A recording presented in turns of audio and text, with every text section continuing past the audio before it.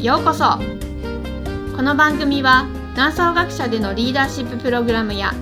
南総学舎でのさまざまなイベントや活動を紹介する週刊ポッドキャストです。千葉県南房総市からお届けします。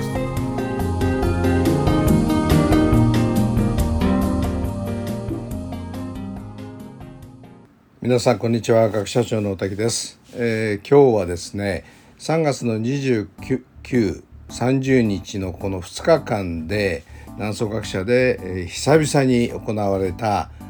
対面によるリーダーシッププログラム、この様子をですね、このポッドキャストでご披露したいと思います。ただポッドキャストはたったの10分なので、参加されたですね5名の皆さんの感想ですよね、これをインタビューしたものをこの番組の内容としました。29、30なんですけども、前日の28日ですね、南房総市大雨でして、もう本当に山なんかぬかるんでですね大変だったんですけども、とても心配したんですけどね、29日の朝になったら本当に快晴、雲一つない晴れで、大変いい環境の中で、2日間のプログラムをやることができました。ちょっとそのメニューをご紹介しますと、1日目はですね11時からお昼前から始めまして、自己紹介を兼ねたオリエンテーションですよね。で、午後からリーダーシップモデルについての、講義をしました。でその後屋外に出てですね、南総学舎の裏山の土地を使ってハーバードビジネススクールのオンラインケーススタディ、これリアルタイムで情報が刻々とこう変わっていくそういうオンラインケーススタディなんですけど、エベレスト登頂というですねとても面白いケーススタディを5名の皆さんそれぞれの与えられた役を演ずることによって、いろんな意思決定していく、情報共有していくという、それを2時間余りやりました。その後、実はロンドンからですね冒険家のアンソニー・ウェルウェルさんというとても屋外の研修を開発した有名な方なんですけども、その方に、Zoom で、オンラインで登場していただいて、彼がずっとやっているテリトリーマッピングっていうですね方法で、参加者の一人一人の皆さんの、これまでこれから先というねリーダーとしてのジャーニー、をマップ化するというそういう、セッションをやりました。これは4時間余りやりました。で、かなり遅くからですね密を避けながらディナーを取り、皆さんとリーダーシップをディスカスするというそういうセッションで1日目は締めました。2日目はですね朝から本当にとても晴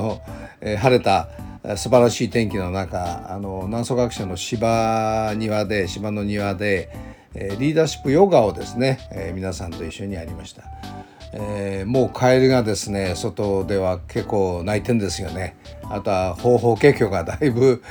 たくさん増えてきまして、自然の音だけでも十分に賑やかなねそういう環境の中で、ヨガを皆さんと楽しみました。午前中の残りはですね私のライフストーリーということで、涼子先生がこのセッションをファシリテートして、皆さんのこれまでを少し深掘りするという、自分とは何者かというのを発見する、そういうセッションをやりました。お昼過ぎですね、午後からはビジョナリーリーダーシップ、エモーショナルインテリジェンスのリーダーシップ、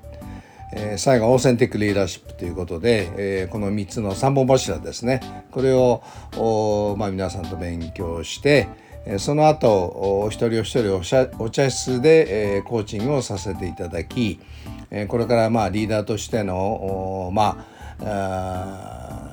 ジャーニーというかね、どういうそのリーダーになりたいのか、どういうその目的を、追い求めていきたいのかという点についてのコーチングをさせていただきました。コーチングは一人一人でワンオンワンでやるので、その間皆さん手持ち無沙汰なので、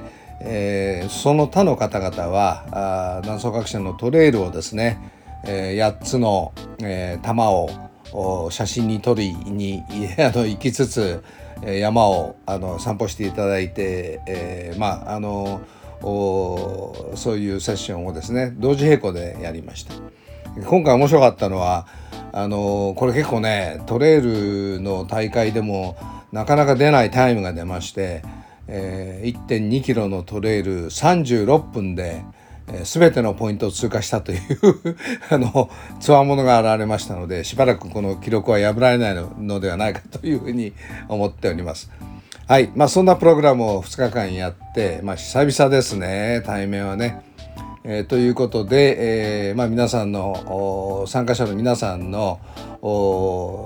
感想、印象ですね、これを良子先生にインタビューしていただいたので、ここから先そのインタビューをお聞きください。はい、じゃあ今日はご参加ありがとうございました。ありがとうございました。今回参加してみていかがでしたか？非常に2日間、楽しく過ごすことができました。その中でも、リーダーシップとは何かについて、学ぶことができまして、自分に足りないもの、これからやっぱり自分を出していかないといけないなっていうことについて特に感じることができました。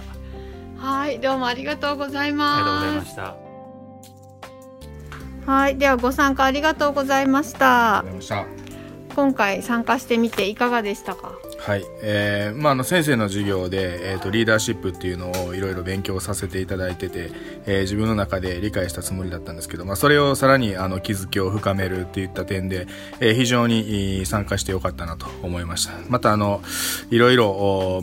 ヨガをさせていただいたり、トレイルさせていただいたり、いろんな経験をさせていただいて非常に楽しかった2日間でした。ありがとうございました。ありがとうございます。そうですね、リーダーシップにどっぷり使った2日間でした。やっぱりでも自分の中での気づきもいろいろあったので、いろいろアクティビティもあったので楽しかったです。ありがとうございました。はい、では2日間ご参加ありがとうございました。ありがとうございました。いかがでしたか？非常に楽しい2日間でした。大滝先生の GBL の授業で学んだことと、あとまたそのゼミで学んだことの復習もあったんですけども、そういった学びも大切だったと思うんですけども、その自分にまずその向き合って、その自問自答するっていう時間が振り返ってみるとあんまりなかったなと。で、そういった気づきもあったんで、そういったことも大切にしていきたいと。と2日目の朝一番で、寝起きだったんですけども、良子先生のそのヨガ、非常に優しい声で、朝からリラックスして、本当に寝息を立てて眠りそうになったんですけども、そういった自分になんていうんですかね、リラックスした状態を作るといったことも非常に大事だなというふうに改めて思いました。そうですよね、リーダーって普段すごく背負ってるものというか、抱えてるものも大きいと思うので、リラックスすることって大事ですよね。そうだと思います。結構いつも気が張ってますんで、その気の抜き方っていうのが、その自分であんまりよく理解できてなくて、結構寝るときにその枕にそのアロマオイルを振って、そういったリラックスした、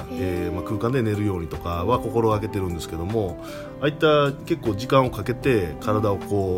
ニュートラルな状態に戻すっていうのはやったことがなかったので、またその手順っていうのは忘れたんですけど、また、ぜひまた参加してください。はい、どうもありがとうございます。ありがとうございました。はい、では2日間ご参加ありがとうございました。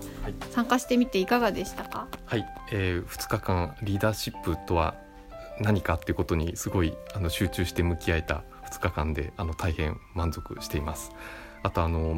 ヨガとかトレイルとかを歩くっていうのはやっぱり自然の中の自分っていうのが改めて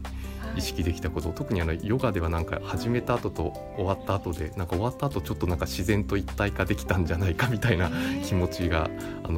感じられたことがすごい発見でした。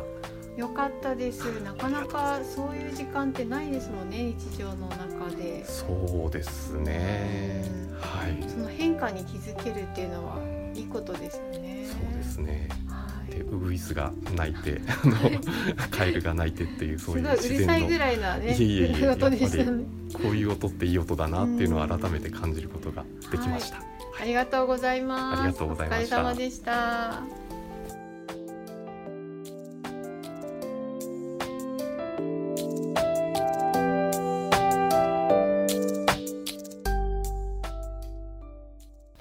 南総学舎でのプログラムやイベントに関する詳細はホームページ南総学舎 .com をご覧ください。この番組に関するご意見もお待ちしています。南総学舎ラジオは株式会社オフィスクライメートの提供でお送りしています。